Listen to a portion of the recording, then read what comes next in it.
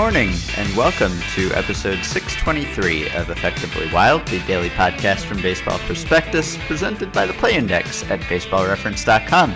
I am Ben Lindbergh of Grantland, joined by Sam Miller of Baseball Prospectus. Hello, Sam. Howdy. And we're doing the Cincinnati Reds preview podcast today. Later in the show, Sahadev Sharma will be speaking to C. Trent Rosecrans from the Cincinnati Enquirer. But we have the pleasure of speaking to Baseball Prospectus's R.J. Anderson, who wrote the Reds essay for the annual. Hey, R.J. How you doing? All right. So give us a sense of what things looked like heading into the offseason for the Reds. You wrote a bit about this in your essay, but financially, payroll-wise, and player personnel-wise, what were the constraints they were operating under as they headed into November? Well, they were in a tough spot because after this season, 4 of their 5 starting pitchers would have qualified for free agency. And obviously Cincinnati is not the largest market out there, so while their payroll has been pretty high by their standards and has increased a lot in recent years, it was still just about major league average.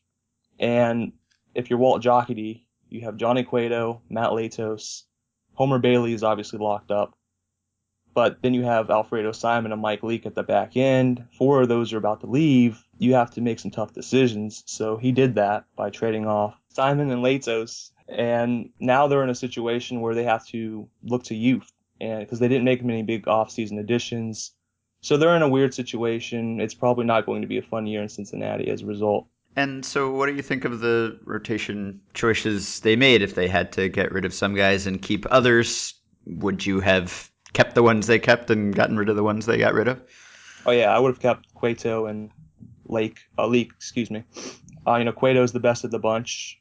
Latos has injury issues of his own to deal with, and with Leake and Simon, Simon had a good season. I think he is a legitimate back of the rotation starter these days. But I like Leake just a little bit more because of the reliability and because he's a little younger than Simon is, despite having more experience.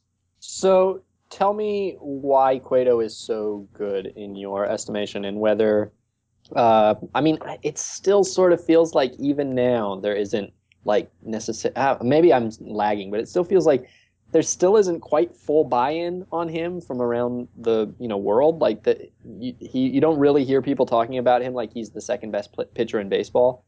But you can sort of make the case that he has been for the last 4 years. Absolutely. So what sort of what was the switch in him that made him so dominant? Do you believe that the FIP ERA discrepancy continues to be an issue, or at this point can we ignore it?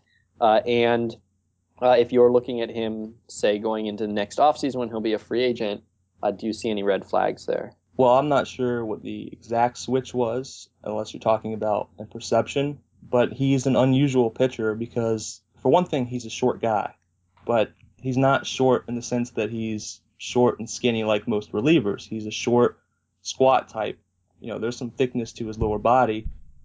And when you look at his stuff, he doesn't have, I guess you kind of come to expect, the Kershaw, the big fastball, big breaking ball. Cueto is a little more, I don't want to call him a finesse pitcher, but he's definitely a little more crafty than your usual, young stud or whatever you want to call him. So far as he enters, next season, if I'm worried about the FIP ERA discrepancy, I'm not, because he does some things that FIP doesn't really account for well.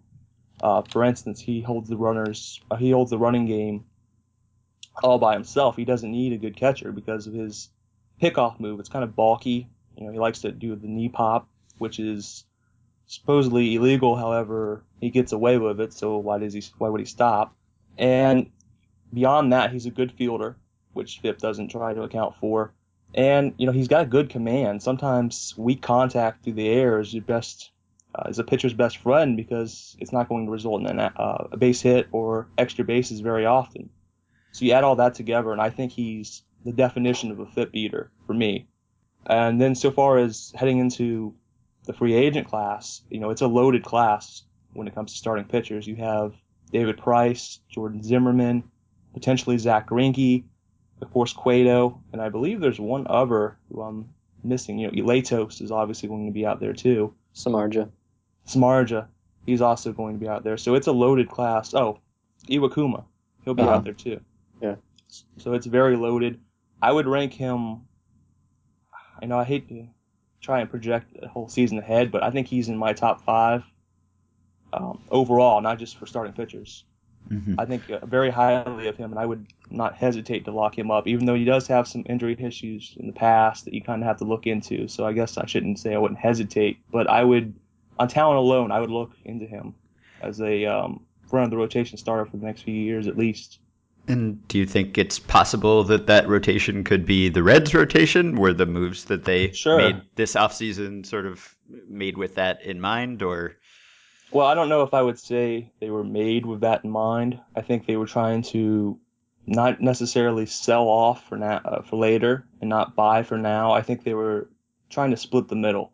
So, whether they could afford Latos and keep Simon and Leake or whatever, I think that's kind of irrelevant. I think Cueto is going to demand a very large contract, which isn't going to, going to make Alfredo Simon's salary irrelevant. But I'm not sure if they have the resources to sign him. One thing that's working in their favor is they will be up for a new television deal soon, and if they get any kind of deal that's comparable to the Diamondbacks deal, I think they will end up keeping Cueto. Another thing, the free agent starting pitching class is going to be loaded. Maybe he slips through the cracks for some weird reason. Maybe he has an injury or his medical files don't come back clean and they end up keeping him some weird way like that. But I would say, yeah, there's a chance. I don't know how likely it is. I wouldn't call it probable or anything, but sure, why not? So you said that Cueto doesn't look like the classic pitcher. On the other hand, Mm-hmm. Homer Bailey very much does. And Absolutely. You can sort of see why they would want to extend him last year. He was coming off back-to-back 200-inning seasons. He looked like he had really taken a step forward. And then he had a down season, and then he got hurt in September. He's going to miss probably at least April or part of April this year, and he's still owed, I think it's 5 years and $95 million going forward. Has that gotten to where, and incidentally, he would have been a free agent this past winter if they hadn't signed it. So basically they bought out the next 5 years early and they owe $95 million for it. I'm curious if you think that has become clearly a bad contract at this point already. If he had been a free agent this offseason, how close to that do you suppose he would have gotten? Is I don't know, I guess is it too early, or maybe it's never going to be, maybe it'll never be true that this will be true, but is it too early to say that they chose the wrong guy to extend? I wouldn't call it a bad contract just yet because we're talking about 95 million or so. And if you look at this free agent market, especially the Dodgers, they've been willing to give big money to guys who are injury prone. Brett Anderson, he's barely thrown over the last 3 seasons and he got 10 million guaranteed. So, 95 million is obviously a lot more than 10 million, but Anderson doesn't have Bailey's recent track record of health or performance. So, I would hesitate to call it a bad contract because it's only 1 season, and we know that Bailey, when he is right, is capable of being a potential front of the rotation starter. At the same time, I guess you could say the Reds regret extending him and not Cueto, but Cueto also had the greater injury history. So if he had gotten hurt, we'd be having the same discussion in reverse. If Bailey had stayed healthy and Cueto had suffered, a shoulder injury or whatever. So I wouldn't call it a bad contract yet. I do think he probably would have taken a 1-year deal or something to make good if he had been a free agent. And, we'll see how it goes next year, but I'm reluctant to call it a bad contract at this point. So you mentioned in your essay that the offense was an issue last year. Obviously, that was partly Votto being hurt and then being out. But they didn't do a whole lot to improve the lineup this winter. Do you think it's enough? Did they maybe not need to do that much because guys will bounce back? Or is that going to be an issue again this year? You guys know who they signed. They only signed one free agent to a big league contract. Can you guys name him? They signed one free agent to a big league contract. All winner, one free agent to a big league contract. And we name him. Huh. It's not a player that they re-signed. No, it is not. I'm talking Uh, actual free agent. Hmm. I don't I think you guys are gonna get it. I'm just gonna throw a random name out there who I don't Mhm. think is a Red. Jared Burton. No, he signed elsewhere. He signed with the Yankees on a minor league deal. It Ugh. was Burke Badenhop. So you're Ah. kind of close, but that reinforces your point that they didn't do a whole lot this winter to help the offense. They actually only added Marlon Byrd on the big league level, and Byrd should be an upgrade over Ryan Ludwig. However, he has attrition concerns of his own, with all the swing and miss in his game and his age. Anyway, to answer your question, they didn't do a whole lot because I think they're counting on Mesoraco's improvements sustaining. They're counting on Todd Frazier to continue to be a good bat. They're counting on Joey Votto and Jay Bruce to bounce back. Maybe Billy Hamilton gets a little better. Maybe Brandon Phillips has a resurgent year if he stays healthy. So on and so forth. There's a lot of maybes and what ifs and all. I do think they'll be better than last season because it's hard for all that to go wrong again. But I don't really see this as a good offense. I see it as having the same issues that they had under Dusty Baker, where it seemed like they were one or two bats away from being an elite team rather than a plausible contender every year in and year out. Mm-hmm. And you mentioned a couple of guys that I was going to ask you about specifically. So, Billy Hamilton, there was a time where it looked like he was getting better and things were clicking at some point fairly Mm-hmm. early in the season, and then his second half stats were quite lousy. So, what did you see from him? Was there any improvement, or should we be even more pessimistic about him after the second half? Well, in general, I'm not a fan of him as a hitter. If you watch him, his approach is a little, I don't want to say, um, I guess he just takes the wrong approach for his player type. And you see this guy, he's speedy, he's not going to hit for a lot of power, and he doesn't like to take walks. And yet, when you look at his strikeout and infield fly numbers, they're both pretty high considering what I just said about him. So, I think he's going to be a guy who is kind of miscast as a leadoff hitter based on his speed. And while I understand the temptation to put him there, I would probably I'd profile him as a down in the order hitter who, you kind of live with his bat to get his defense and his base running in the lineup. So I don't really see reason for optimism at this point beyond maybe a little improvement here or there marginally. And you mentioned Mesoraco and his Hmm. improvement. So, what did you think was the secret to him being such a great hitter last year, and will it be sustainable? Well, I did some research on his numbers, and to address the part about what the changes were, he made some mechanical tweaks that, if you listen to him talk, freed his inner athlete. And of course, he always had the pedigree to be a very good hitting catcher, so the breakout wasn't too surprising in that regard. But I don't think anyone really expected him to post like a 250 isolated slugging or whatever it was. But anyway, back to the research.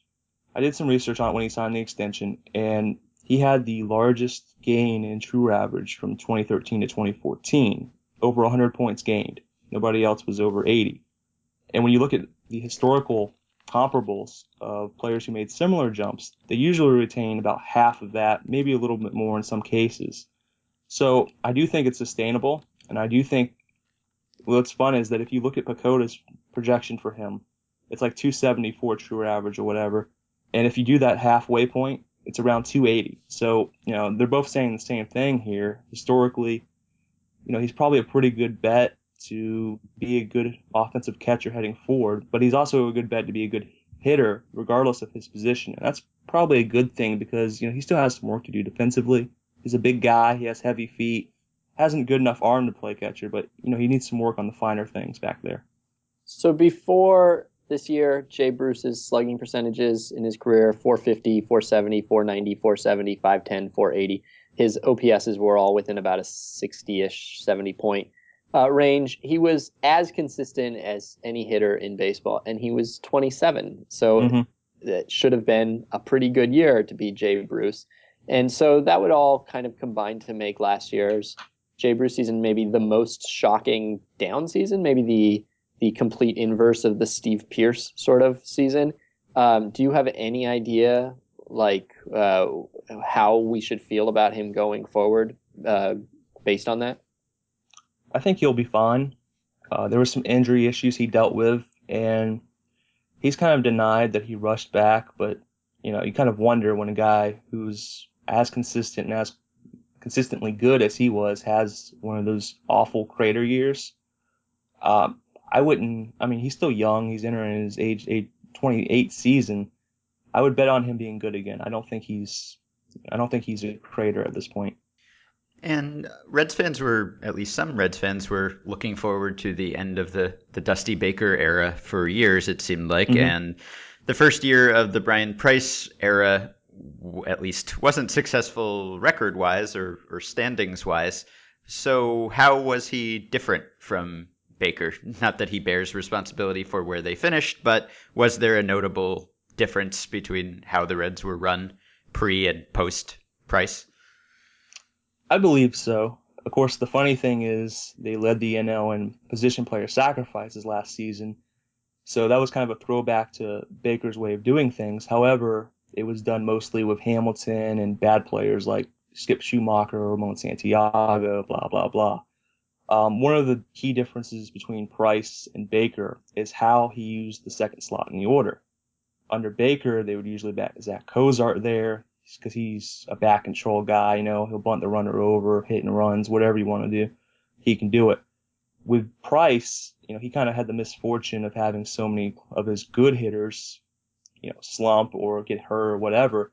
But he used that second slot with Todd. He filled it with Todd Frazier and Votto and even Jay Bruce. And, again, all those guys basically got hurt or stunk. But, it's kind of creativity like that can give you encouragement about his future there. The other thing he did that was kind of interesting is, a little bit more aggressive usage of Aroldis Chapman. And, they were in a down season. Like you said, the record was horrible. But if you compared Chapman's usage last season to 2013, when they made the postseason, albeit for one game, they were actually more aggressive with him last year. So that's something to watch as well heading into the new season. I'm play indexing. I don't have a question because I'm play indexing. Mm-hmm. Good brand. I'm not done talking about Jay Bruce. You guys went off Jay Bruce so early. Jay Bruce, you guys. It was crazy. Okay, well, while you're play indexing, can you tell us about Brandon Phillips a little bit? Is he clearly on the downslope now? We're all on the downslope, Ben. Yes, that's right. Actually, Sam wrote an article about that once, didn't you? Yes, Brandon he did. Phillips and how everyone declines. Seriously? It was a very good article. Yeah. Now, no recollection of that, huh? Given the opportunity to reread something that I wrote, I will always ditch the play index. Oh yeah, the complicated decline of Brandon Phillips. Almost the 1 year anniversary of this piece that I have no recollection of. It was good. Thanks. What are we talking about? Can I tell you my play index? Go ahead. Okay. I'm looking at players who had a worse year at age 27 than Jay Bruce, and by OPS plus. And there's a few good names here: Paul Konerko, Johnny Damon, Coco Crisp, Darren Erstad. I don't know, Fernando Tatis. I don't know if he was good ever again. He might have been. And that's kind of about it. I'm looking, there's like 62 guys since 2000 who had a worse age 27 season. And those are really the only guys who had any sort of hitting career after. You have Juan Uribe, I guess, bounced back. You have guys who had one-off good seasons afterward, here and there. Is there a plate appearance threshold here, like 300 plate appearances? I just wonder if he had sat out after his surgery or injury, however you want to phrase it, would he have even made the cut? I don't know the exact date of that injury, so something we're considering maybe. Yeah, so like just pick a random date. Just give me a date. I don't know. Let's go June 15th. All right, June 15th. He was hit. He had a 680 OPS, and he ended with a 654. So no, I meant plate appearance wise. Would he have even qualified had he just stayed on the sideline? Right. That would have been 207. So I wonder no, if there's kind of a survivor's bias there, so to speak, or selection bias. right? Yeah, could be. I'd still bet on Bruce. I don't know. Mhm. Maybe he's awful now. I would bet on him though.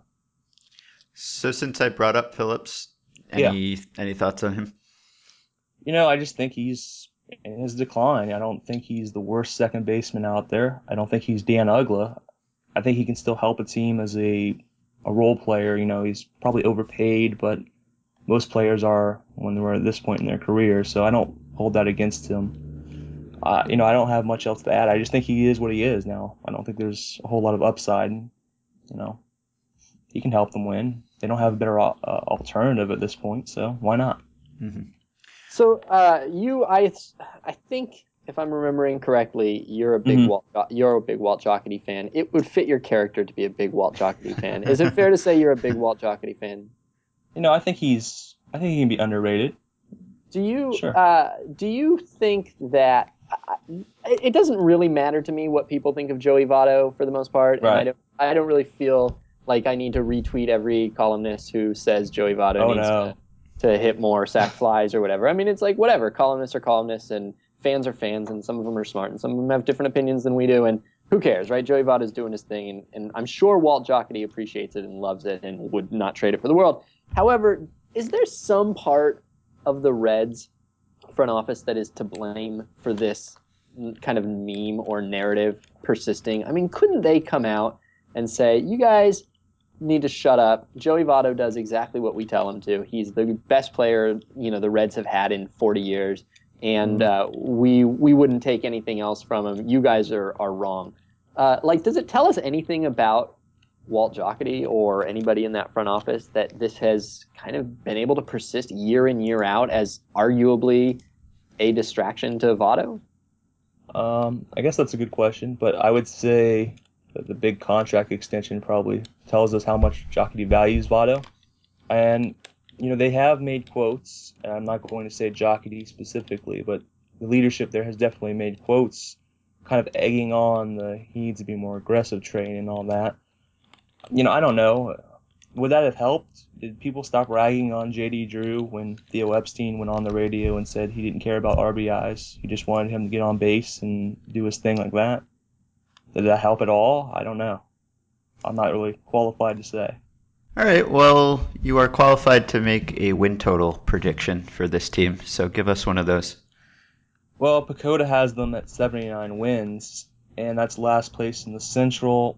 That's a kind of a weird division because beyond the Cardinals, you have a bunch of volatility.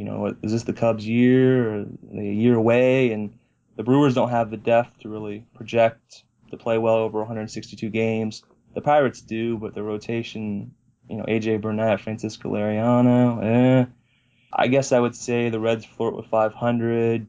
Maybe they end up 82, 83 wins. Maybe it's 79, 78. I guess you could say they're the worst team in the division, but I think they'll probably squeak out a fourth place finish maybe.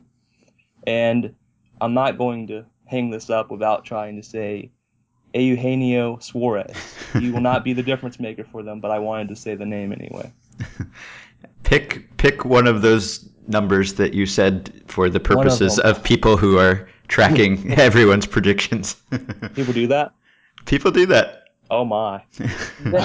Not individually though. They're interested in the bias that shows up among all pickers. Yes.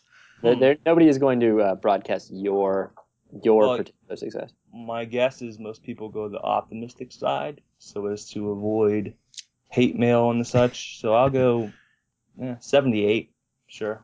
Mm-hmm. All right. You're not afraid of negative tweets? Oh, I live for them. I don't get any of them. What am I talking about? I don't care. Well, longtime listeners remember a running joke early in this podcast history about us never talking about the Reds and ignoring the Reds whenever possible. Clearly, we have not done that. We have just completed a Reds season preview podcast, or at least the first segment of one. So thanks for helping us out with this, RJ. Anytime, Benjamin. All right, so people can find RJ's work at Baseball Prospectus, and they can find him on Twitter at R_J_Anderson. After the musical interlude, you will hear Sahadev speaking to C. Trent Rosecrans. stupid is not enough when not being wrong is not enough. Waited such a long time. Have I waited too long? Welcome to the second half of the Effectively Wild podcast. I'm Sahadev Sharma, Associate Editor for Baseball Prospectus. With me is Trent Rosecrans, Reds beat writer for the Cincinnati Enquirer. The last place projected Reds, as far as PECOTA goes. That's an adjustment, I guess. The Brewers got a couple extra wins, and now the Reds are projected for 79 wins, last place in the Central. You know what, Trent? There's been a little bit of controversy surrounding this team of late. It's been kind of I don't know if it's fun for you, interesting for you, however it may be. I know it could get crazy when multiple people are at the center of odd goings on.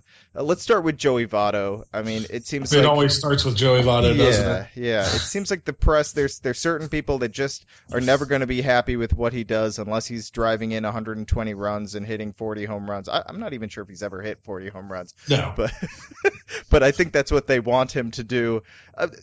Is it fair at all to say that maybe he is a little too passive? We all love OBP, you and I am sure are on the same page with that. But is there any truth to that? Is it fair at all to put that label on him? Yeah, there might be a kernel of truth. However, the one thing that just gets to me, Joey Votto, I think a lot of us would agree about this. And stop me if you disagree with me here. Joey Votto probably has one of the best batting eyes in the game. Joey Votto also, you can go up to his heat maps and all look at that. When he does make contacts and swing at balls out of the strike zone, he usually is not successful. I mean, again, that's why there's strikes. I think there's probably a couple times, but you know what? I think it has to be more anecdotal than it is systematic. When you look at the overall approach, that's what Joey Votto does. He's an approach guy, and there are people who I think a lot of times it just goes back to the little league mentality that walks are bad, and that's not the testosterone manly thing to do to walk, and it's passive, and it's that simple. I mean, if Jay Bruce plays like Jay Bruce has in all but 1 year of his career, it's not a bad thing that he has two guys on instead of one. It is a tiresome argument, and I'm sure there is some nuance in it that I don't know, and haven't gotten into, and that there are some things that could be tweaked for optimal. But honestly, Joey Votto is really, really good at baseball. And if Joey is healthy, and that's the big question. I mean, so many of these things, you can debate the contract, and I mean, it sure doesn't look great now. And you can debate so many other things. But what you can't debate is that when healthy, Joey Votto is a very good baseball player. Yeah, I believe the next guy who I'm going to talk about here, Matt Latos, called him, the best hitter in the National League when he's healthy. Before we get to Latos, is there anything? Would the controversy around Votto just stop if maybe he just batted second instead of third or fourth? Oh no. If I'm making out the lineup, I have Joey Votto second. But then I think you see people, and what they say is, well, he's a first baseman and he's making $200. He has a $200 whatever $1 million contract. That's not for a setup guy. Second is for bunting guys over, because we love sacrifice bunts and put them in for the ribeye steak eaters at the third and fourth, and that's what he needs to do. When he goes to second, it would make a lot of people happy. I think the statistical community and so many of us would go, well, yeah, it makes sense. I mean, hell, you want Joey Votto batting more and not less, and I think a lot of us would be okay with it. But I don't. The people who are criticizing him for this, that would only add fuel to the fire. And I say this as having when he batted second last year. I know this. Yeah, I'm not surprised by any of that.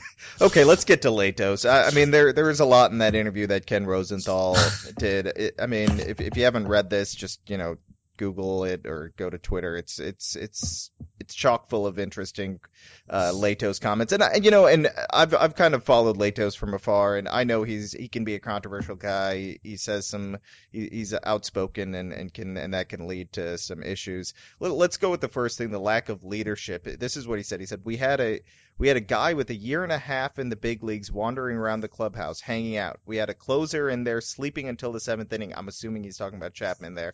We lose that veteran leadership. That's what happens. You can't have that. It turns into a circus. Is there any validity to that? I don't think the 2014 Reds problem was leadership. I think it was offense. Yeah. Was there the guy like Scott Rowland? No. I mean, I think Scott Rowland had a lot of positive effects on this team when he was there, and not just. I think the off the field bits, there was a lot of help from Scott Rowland being that guy. However, I don't think that's why the Reds didn't win in 2014. I think they didn't win in 2014 because Joey Votto was hurt. Jay Bruce was not Jay Bruce. They had a guy at the top of the lineup, a rookie, who had just a very good first half of the season, then fell off in the second half of the season, and then the team fell off in the second half of the season. To me, it's this team didn't hit. It wasn't that there weren't enough guys on the top step, cheering, and there was, and Homer Bailey maybe have said it interesting, or it was my favorite of the quotations out of yesterday's Clubhouse or 2 days ago, whenever the heck that was. It seems like a lifetime ago. It's been I can't remember a spring like this. Well, last year it was like this, but it was injury upon injury, and then this year it's he said, she said, speechifying, which is, hey, you know what? If I don't have to write and I just have to transcribe, that's great for me. It gets me out there a little earlier. Just put a lot of block quotes and go home and get dinner and a beer. So perhaps my favorite was Homer Bailey's comment.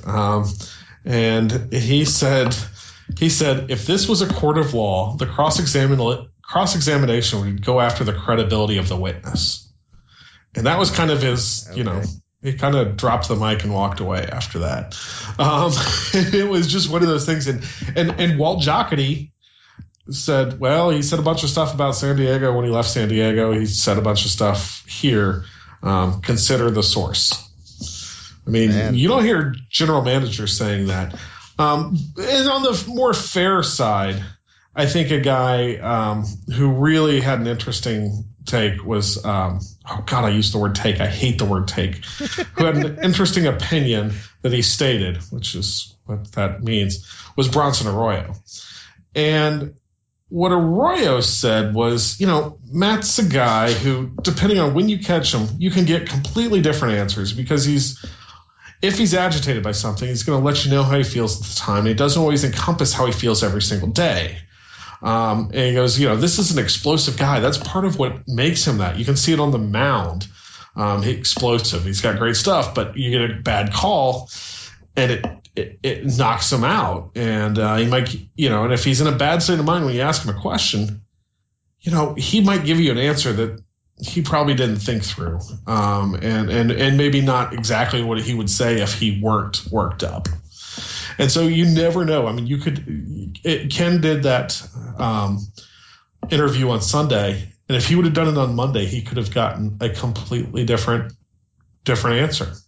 And I believe that. And that's just Matt. Matt is a very emotional guy, and Matt wanted to be here. He really did. And I think his feelings were hurt. And I you can understand that. And so, they chose, they had to make a choice. Yeah. Are they going to try to get Johnny Cueto? Or are they going to re-sign Matt Latos? They probably could have re-signed Matt Latos, but they decided to take the chance that maybe they could re-sign Johnny Cueto instead of what they probably could have done, and that was re-sign Matt Latos, who was open to it. So he saw, it's kind of a jilted ex-lover. And, and the other thing was interesting was Marlon Byrd was in the clubhouse dynamics. It's rarely, it doesn't happen that often that a guy hears a discussion going on. He goes, "Hey, do you want a quote?" And Marlon Byrd did that to me the other day. I was talking to Zach Cozart, and who's a couple lockers down, number 2 and number 9.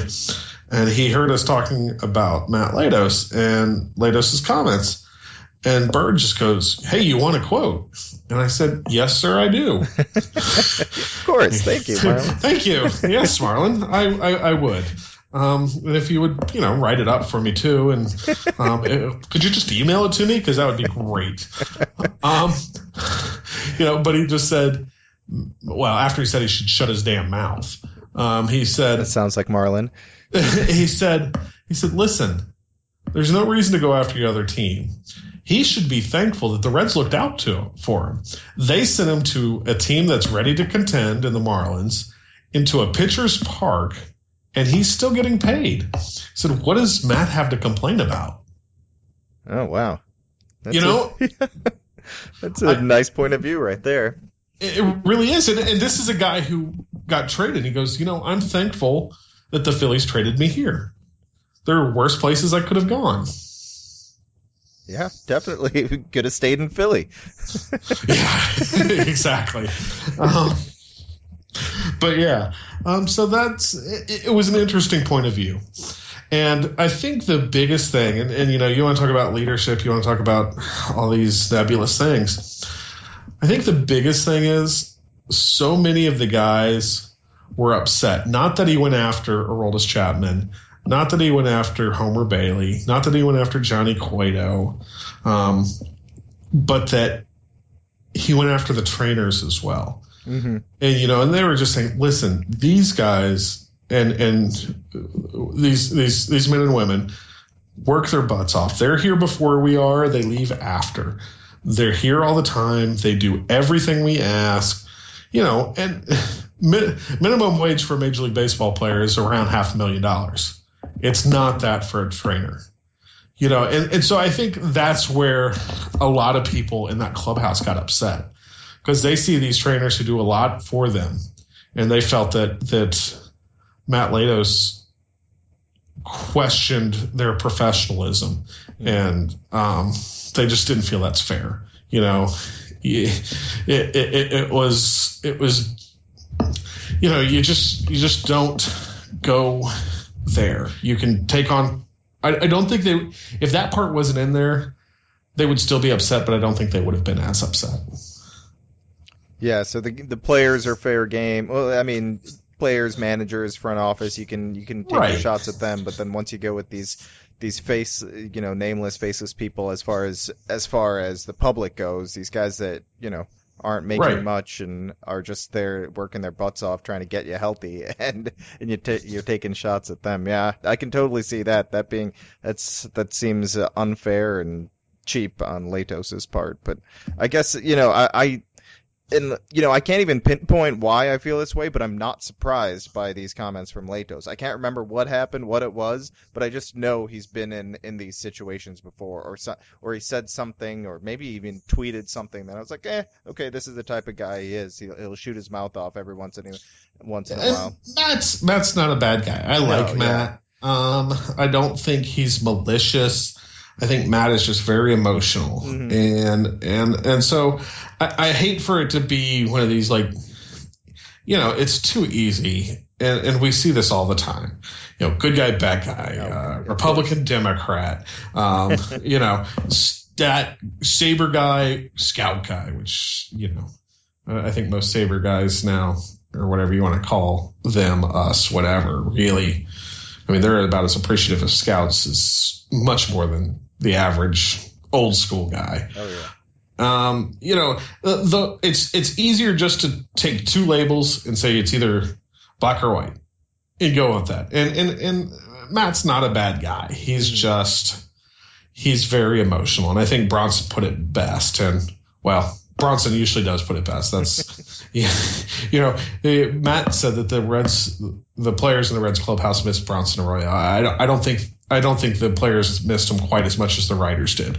It's just kind of a guy that you could always go to. And, I was talking to somebody, I think I was talking to Nick Pecora the other day, and he said he went and talked to Bronson, and he asked him one question, but in his answer, Bronson answered his next two and also gave him 2 points of view that he hadn't thought of. And that's just how Bronson is. So, yeah, the Reds missed Bronson, but we really missed Bronson. Those guys are always key in the clubhouse. You need them. For us, I mean, for the the Well, and also, Bronson's really smart and thinks about baseball a lot. And he's, it's always fun to talk baseball with Bronson and guys like Bronson. And, when Joey Votto wants to when you can talk to Joey Votto, he will, if you talk hitting with Joey Votto, you will learn something new. And it can be really fascinating. And, if you don't think you already know everything when you go into the conversation, you will learn a lot more.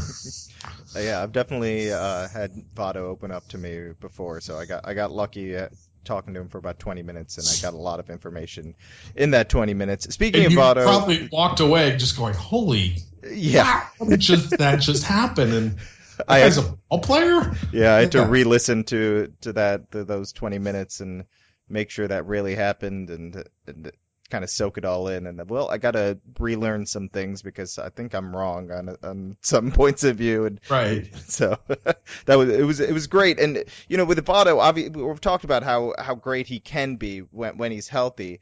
And I look at this team, and I've done this with every interview so far, I guess. Probably I've been looking at the rosters and the depth chart and saying, well, if this happens and if this guy's 2014 wasn't right. A mirage, am I convincing myself that the Reds, is it kind of crazy to see the Reds being a playoff contender, or does everything have to go right, or is it certain things go right and is it just that situation where everything, it's such a minuscule possibility of things going right? But I think the thing is, there are a lot of ifs, and don't get me wrong, there's a lot of ifs. Mm-hmm. But how many of these are crazy ifs? Is it a crazy if to say Johnny Cueto is 90 to 95% of what he was in 2013? No. I don't think so. You look at the track record, what he's done since 10. Is it crazy to say that Homer Bailey can be a good number 2 starter? I don't think that's crazy. I mean, the guy has the stuff if he can stay healthy, and that's always the question. Is Mike Leake what Mike Leake's going to be? What Mike Leake always says. That's a pretty good. There you have a top 3 in the rotation. Mm-hmm. Beyond that, you've got depth. You have guys that you can dream on, but you have enough guys in the rotation that you can get through 5 days every turn. So then you're asking, is Todd Frazier and Devin Mesoraco, can they be as good as they were last year? Maybe, but what if they're 80 to 90% of what they were last year? That's still pretty good. Can Billy Hamilton, is he the guy in the first half or the guy in the second half? Or is he somewhere in the middle? If he's somewhere in the middle, you're a little bit better there. Can Jay Bruce do what Jay Bruce has done in every season of his career other than 2014? Is that asking too much?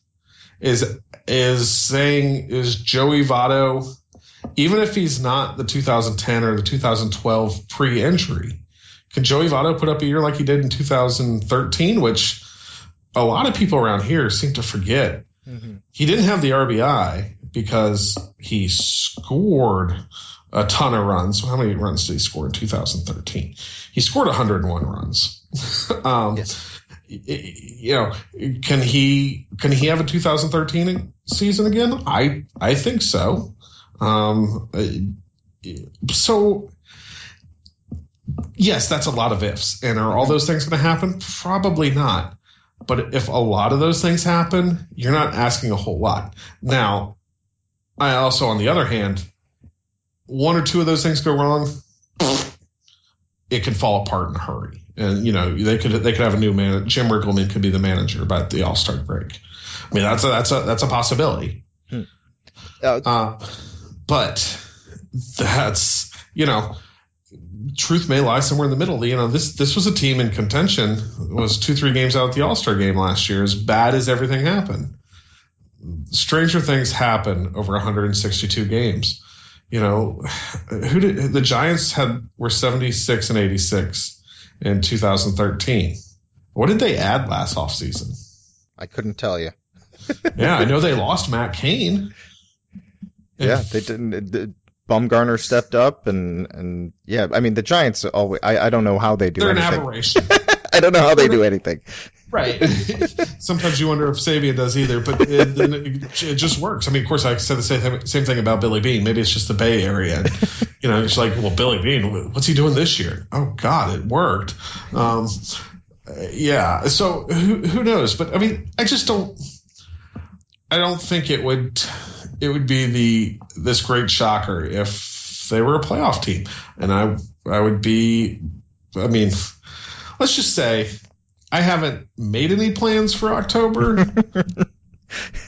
Yeah. Okay. That's fair. There may be tentative plans. Okay. Fair. I'm looking at the calendar and saying, yeah, we could probably do that, but I'm not going to commit. I'm not going to put any down payments on anything. You mentioned the manager there, Brian Price. When he was brought in, when Dusty Baker was let go, I think there was a lot of optimism as far as, well, at least from people that this guy's going to be a little more forward thinking, a little more open minded. How has that panned out? How has he been as a manager? What are the pluses? What are the minuses when, considering everything that he does, managing a clubhouse, managing in game and dealing with you guys in the media? While dealing with us in the media, he's fantastic. He's a smart guy. He gives you good answers. He's honest, as much as any. I mean, he will not answer a question, but he won't straight up lie to your face that I know of yet. So, he's pretty good with that part. The other part, I think there was a lot of learning how to do it last year. And, he talked about a lot of things that he wanted to do, but there's a difference between talking in spring training about, in an ideal world, what you're going to do, and then dealing with all of that once the games start, especially with bullpen usage. He talked about how he didn't like to go lefty-righty matchups, and that wasn't something he was going to do, and he might bring in Aroldis Chapman earlier than the ninth, and those are two things. He just did the conventional wisdom on that, and there's a lot of reasons for that. One was the bullpen was really not good last year, except for his eighth inning guy, Broxton, and his ninth inning guy. Most often, Broxton was so good in the eighth inning that there was no reason to bring in Chapman in the ninth. Now, could he have brought Broxton in the seventh more? Maybe, and then stretch it all out, but he didn't. And then he did use a lot of the matchups, and a lot of that was because he just didn't have his bullpen was never healthy. Manny Parra was never healthy. Aroldis Chapman missed the first part of the season, got everybody up to snuff. J.J. Hoover had a fascinating season. If you look at J.J. Hoover's numbers, it's like all the peripherals were the same as they've always been and a little bit better. Strikeouts were up and all these other things. It's just that when somebody hit it, it went out of the ballpark. And he's kind of a really interesting guy if you're going to take a deep dive into some of those numbers. When you look at his 14 versus the rest of his career, the thing that went up was his home run rate skyrocketed, and all the others were actually a little bit better than they had been, and he ends up just blowing everything. So it's really kind of I don't know that Brian ever had the team that he thought he was going to have or that he wanted. So I don't know. It's going to be really interesting, and I think he's learned a lot from what he went through last year and what he's going through now. And one of the biggest losses, and I say this with all due respect to Jeff Pico, I think Jeff Pico's done a good job. But one of the biggest problems was Brian Price lost Brian Price as his pitching coach. Mm-hmm. Brian Price is a fantastic pitching coach. I mean, just look at the guy's track record, and he's one of the best in the game. And it's funny, we were kind of talking about how, they could buy him out, and he probably didn't have he certainly didn't have the salary that Dusty had, but he was one of the highest paid pitching coaches in the game. So he got a bump when he went to manager, but he was still making a lot of money as a pitching coach, and that was one of the reasons why. Because he's worth it. He's really, really good. That's an interesting situation. If he doesn't pan out as a manager, you lose him as the manager and the pitching coach too. I mean, he's not gonna. If Brian Price gets fired as the Reds manager, he probably won't get another manager gig right away. But he's gonna have a job when he wants it. Mm-hmm. No doubt. Because this guy is a phenomenal pitching coach, and he's also a guy that people like working with and for. So Brian Price is going to be fine in this game. Whether it's as the Reds manager, I don't know. Before I let you go, Trent, it's not the key to the season, but what storyline, what event, what are you looking forward to as a writer, as someone that covers the Reds? What are you looking forward to for 2015? Debating Joey Votto every day. No. I think there's some interesting arms out in this rotation. We talked about the 3. Well, the 4-5, there's 2 guys that I'm really interested in, and that's DeSclafani and Raisel Iglesias. These 2 guys have a chance to be really good. And so I'm kind of very interested in them and seeing what they do. How about the progression that Billy Hamilton makes? Because it's funny, even when the Reds weren't playing well, you knew there was always a chance that you could see something you'd never seen before. Mm-hmm. And that was due to 2 of the most really exciting players in the game. Not best, most exciting players in the game. The 2 guys, because you could talk, not everybody appreciates what Joey Votto does, but it doesn't take much to appreciate the sheer speed of Billy Hamilton and then the sheer speed of the left arm of Aroldis Chapman. Aroldis Chapman averaged more than 100 miles per hour on his fastball last year. I mean, we go through just some of I did this story at the end of last year, and you're talking about there are 400 some pitches of 102 or 101 mile an hour over last year, and 90 or 75% of them were from Aroldis Chapman, and they're just these crazy numbers that you're just I got to see that pretty much every day, and I got to see Billy Hamilton in the outfield, and that's the one thing. That was his second year playing in the outfield in his life, and he was near Gold Glove. I mean, I think Juan Lagares was probably the best defensive center fielder in the National League, but I don't think Billy Hamilton was too far behind, and that was pretty impressive. And when he got on the bases, he knew things were going to happen. So I think those things will continue to be fun, and I like to look at the minor league some, so I'm pretty excited to see when Jesse Winker comes up. This is a kid who just has. I mean, the comparisons are to Jay Bruce, and it's not fair to either guy, but it's so funny because they're both left-handed. They're both extremely affable. They both have these sweet left-handed swings. Jay Bruce has more power and is a better defender, but Jesse Winker's probably got a better hit tool. I mean, these guys are both. I mean, Jesse Winker has the potential to be a very good player, and Jay Bruce has been. So it's just going to be kind of interesting to see where that goes. Trent, before I let you go, why don't you let the listeners know where they can follow you on social media, Twitter, whatever else you're on, and where they can read your work? Cincinnati.com is where they can read my work. That's the Cincinnati Enquirer. And then I guess C. Trent is my Twitter handle. CTRENT. Pretty simple. Thanks for joining me. That's Trent Rosecrans, Reds beat writer for the Cincinnati Enquirer. I'm Sahadev Sharma. You can follow me on Twitter at Sahadev Sharma. Trent, thanks again. Take care. Anytime, Sahadev. All right, that's it for the Reds preview. Thank you for listening. You can rate and review and subscribe to our podcast on iTunes. You can send us emails for next week's listener email show at podcast@baseballprospectus.com. Join our Facebook group at facebook.com/groups/effectivelywild and support our sponsor, the Baseball Reference Play Index, by going to baseballreference.com, subscribing to the Play Index using the coupon code BP, and getting the discounted price of $30 on a 1-year subscription. Also, my periodic reminder to check out Banish to the Pen, banishtothepen.com, the blog written by Effectively Wild listeners who are writing up preview posts for each team that we preview on the podcast, so you can go check those out. We will be back tomorrow with another team. I've been a y'all sayer all my life. I've always had a little twang. It doesn't take. I should say it doesn't take much to get me speaking with a little twang. Like if I'm around someone with a little twang, I'm on it. Of course, when I go to Singapore, I speak with a Singaporean accent too. I'm just actually not comfortable in my own skin.